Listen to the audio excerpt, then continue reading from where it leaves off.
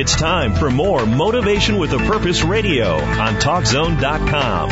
Now, back to your hosts, Rich Hallstrom and Zeke Bambolo. Welcome back to Motivation with a Purpose in our 2013 college football preview. And Zeke, that was a great interview with Brock Huard. He had a lot of information for all of us big college football fans across the country. Man, I was enjoying my time. Brock is, such a professional, such a clean analyst. Some of the stories about talking about the Heisman and everything else, I was in heaven just now talking with Brock. Well, speaking of stories, the show is not going to end on that note, Zeke, as we have distinguished Professor Randy Roberts, a professor of history at Purdue University and the author of several books, most recently A Team for America, the Army-Navy game that rallied a nation, and Joe Louis, Hard Times Man. His latest work, though, is called Rising Tide, Bear Bryant, Joe Namath, and Dixie's Last Quarter. And he joins us right now on Motivation with a Purpose to talk about his latest work. Professor Roberts, how are you? And welcome to the show. I'm doing great. How are you doing, Rich and Zeke? Looking forward to talking about some football. We are doing great. Love to talk some football with you today. Professor Roberts, I got to ask you, Joe Namath was known as a flamboyant quarterback during his time at Alabama and with the New York Jets. And recently, Johnny Manziel has come on the scene. Do you see a lot of comparisons or a lot of similarities between Johnny Manziel and Joe Namath? Well, yeah, you do. I mean, I don't think they were probably the first two football players or undergraduate football players to drink before they were 21, but they live flamboyant lifestyles. But here's the key: both of them. Once they get on the practice field, once they get in and put a game jersey on and put the pads on, both of them are winners. Both of them will give their all for the team. Joe, for example, he tore his knee up his senior year, and rather than wait for the pros and a big contract, he played for the remainder of the season as much as he could with that hurt knee. He kept hurting it and tearing the ligaments more in it. But, he did anything for the team to win. And I think Manziel would do the same thing. And that's what it's all about, isn't it? It's what they do on Saturday afternoons. If they act like an undergraduate during their off season, I don't know. I don't get that upset about it. Professor Roberts, what's different about this Alabama football book that Alabama fans would learn some new things and learn more about the Bear and the unique relationship between Joe Namath and the Bear? Well, by focusing on a short period of time, the 4 years that Namath at Alabama, what they're going to learn is what's happening in the state at that time. This is the pivotal years in the civil rights movement and the resistance to the civil movement by some people in Alabama. And they're going to learn about the development of big-time football. When Joe Namath graduates, football has moved into a different level. Imagine this. In 1964, the Orange Bowl was played on Saturday afternoon, as it always had been played. 5.5 million families tuned in to that game. In 1965, for the first time, the game is played in prime time, under lights, in living color, as they like to say at that time, and show the peacock. 25 million people turn into it. Okay, football has taken a quantum leap. We're only a hop, step, and jump away from Monday Night Football. It's not a sport anymore. It is entertainment. And that's what we have today. Let me ask you, Professor Roberts, do you think that two other individuals other than Paul Bear Bryant and Joe Namath could have been at the center of something like that and accomplished what they did? Or were they uniquely qualified for all the things that they were going through at the time in 1961 to 1965? Oh, I think they're unique. If I asked you who's the most iconic college football coach at all time, I would say, no question, Bear Bryant. You maybe see it say somebody else, but if you give me the second, it's going to be Bryant. And if you say who's the most iconic football player, I'm not saying the best football player. I'm saying the most iconic football player who transcended sports and moved into a different level of entertainment. It's Joe Namath. You don't have two people that unique working together, trying to figure each other out, trying to understand each other. At one point in Joe's junior year, he gets thrown off the team for drinking and other activities. But you just don't have this with any other coach and player. What do you think is the most unique thing that people will learn about Coach Bryant that they don't know now? Just how dominating his presence was. Bobby Marks, who played under Coach Bryant and coached under him then, somebody asked him one time, well, what does he have? What made him different? What made him unique? And Bobby Marks said, I don't know what he had, but he had a whole lot of it. And I think that describes Coach Bryant. He had charisma in stage. He dominated. In the period that I'm talking about, his career was on the line. He was accused by the Saturday Evening Post of conspiring to fix a football game, the 1962 Georgia-Alabama game. And he went on trial. There was a big trial in Atlanta in the summer of 63. And Brian, when he went on the witness stand, one lawyer who was there it was a law professor representing the Southeastern Conference, said that in his life in the law, he had never seen a judge, a lawyer, or somebody testifying, a defendant, so dominate the courtroom. I mean, nothing had happened like that. So the story I'm telling, we have Brian fighting for his football life. We have Joe Namath being thrown off the team and then destroying his knee, hurting his knee badly and fighting for his football life. We have America struggling for a new way of life in the South. So to me, this is a story with all kinds of implications and all sorts of lines going everywhere. Randy, Zeke here, just listening to you and Rich talking is an amazing thing to listen to, as you express. But as you talk about these quarterbacks, these individuals, I really want you to kind of talk it down a little bit for us on being under pressure, and what Joe Namath was dealing with, and Bear Bryant. Just focus on the pressure aspect of what is the difference between those players then and what we have today in our culture.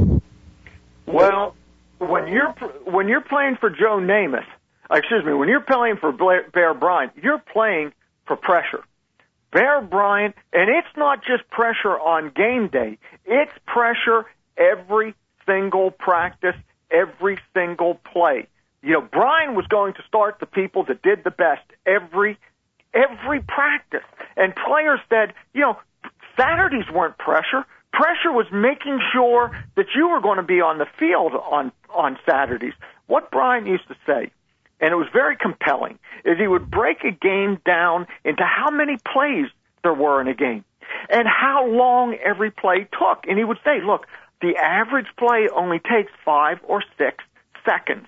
And maybe you're in 30 plays. Maybe you're in 40 plays. How long is that? A minute and a half, 2 minutes? And what he would say, I want your maximum effort for 5 seconds, for 6 seconds, every single play. And that's in practice, that's in drills, that's in the game. And if you don't give it to me, as he used to say, get good or get gone.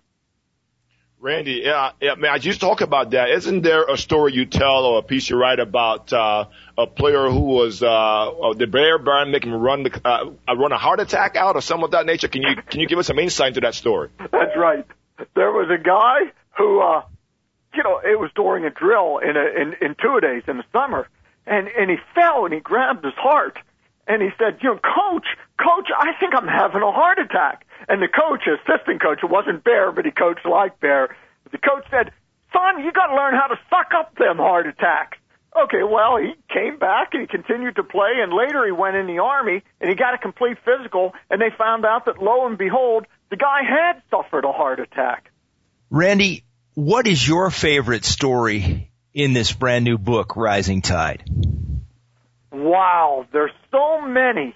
But one of the things that I liked is when Bryant showed up at Alabama in the winter of 1957. He was just coming there, and he had just left. He was in a bad mood because he had been coaching at A&M, and he had a team in A&M that was ranked number 1 in the nation. They had won 8 straight games. As a matter of fact, they hadn't lost a game in 18 straight games. And then the rumor got out that he may leave. He hadn't said he would leave yet. The rumor got out. They lost their last 3 games by a total of 6 points. Now, that stuck in his craw, the idea that you could lose a national championship on a couple plays. So when he shows up, he's not in the best mood. And he draws his players together for their first meeting, and it starts punctual. He always started punctually. And he looked at the players, and he said, how many of y'all have girlfriends? They were football players, right? You know, they raised their hands. Some of them are raising 2 hands, saying they have 2 girlfriends. Right. And he looks at him and he says, well, you all might as well pack your bags right now because you're not going to have time to play football under me. And he was dead serious. And at the end of the meeting, he looked at him and said, I don't know any of you, and I don't want to know any of you. I'll know all I need to know and the ones I need to know by the end of spring practice. And that's how he learned about people. He wanted to see how much heart they had and how much they would give. That's one story. I mean, there's a million I could tell. Now, Randy, one of the things that we've already talked about in our brief time together is the political and social change that was going on during this time in Alabama and all over the country. Bear Bryant at one time was perceived as a racist. Is that accurate, or... No. Oh, tell us more about that. Yeah, no, I don't think he was a racist at all. As a matter of fact, some of the people who have talked about the book and actually gave a jacket blurb, one of them, who was the assistant head coach of the Pittsburgh Steelers, gave a John Mitchell, who was a first black player under Coach Bryant. And Mitchell would say, Coach Bryant never thought in terms of black players or white players. He talked in terms of football players. Alabama wasn't integrated earlier, not because of Coach Bryant, the football team. It was because of the administration. It was more, even importantly, because of the state. You got to understand, in 1963, George Wallace was inaugurated governor of Alabama. And in his inauguration speech, he said, famously, segregation today, segregation tomorrow, segregation forever. So this is what Bryant had to overcome. Now, some people have suggested that Bryant could have taken Wallace on and defeated Wallace. And maybe that's true. I don't know. But there's an old Southern expression is that, never get in a fight with a pig because you're going to come out covered with mud and the pig's just going to love it. And I think that's the way Bryant viewed himself as a football coach. He saw great black players. And he was concerned with them. What he would do is he would call up one of his friends at a northern school. One of his best friends was Duffy Daugherty at Michigan State. And he would say, Duffy, there is a great player down here, and I wish I could recruit him, but I can't. But you ought to take him because he is going to be and is a football player. I don't know. Does that answer that a little bit for you? That sure does. Zeke, you had a follow-up question. Yeah. As we come to a wrap here, Randy, we got a few more minutes left, but I want you to talk a little bit. Coaches have always been known or infamous for a bit of scandal here and there, and I believe there was a scandal that involved an Atlanta businessman and some phone conversations.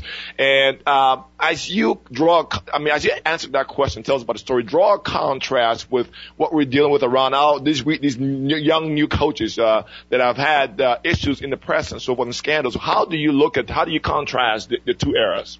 Yeah, well, the one story that you're talking about now is the oddest story that you can imagine. Imagine yourself, this guy by the name of George Burnett gets on a phone in Atlanta, and some wires are crossed someplace in the phone system, and he suddenly finds himself privy to a conversation that he doesn't know. It is a conversation between Coach Bear Bryant at Alabama and Wally Butts, who was athletic director and the former coach of the University of Georgia. And these two guys are talking about football. You get two football coaches together, they're going to be talking about football. And they're talking about their players, and they're talking about what their teams, and, they're exaggerating and sometimes they're fabricating what they're saying, but they're talking football. But Burnett thinks they're fixing a game. They're talking about players, what they can do, what they can't do. They must be fixing a game. And this story gets out to the Saturday Evening Post. And the Saturday Evening Post printed the story and said that Butts and Bryant fixed a football game. And it was the worst scandal in sports since the Black Sox scandal in baseball. This is what Bryant had to fight for. So I guess what we can carry to that, you better be careful what you say. Even today, in our 24-hour media, people with cell phones and recorders and what have you, anything you can say can be distorted. Anything you say, it may look taken out of context. It may look differently to somebody else.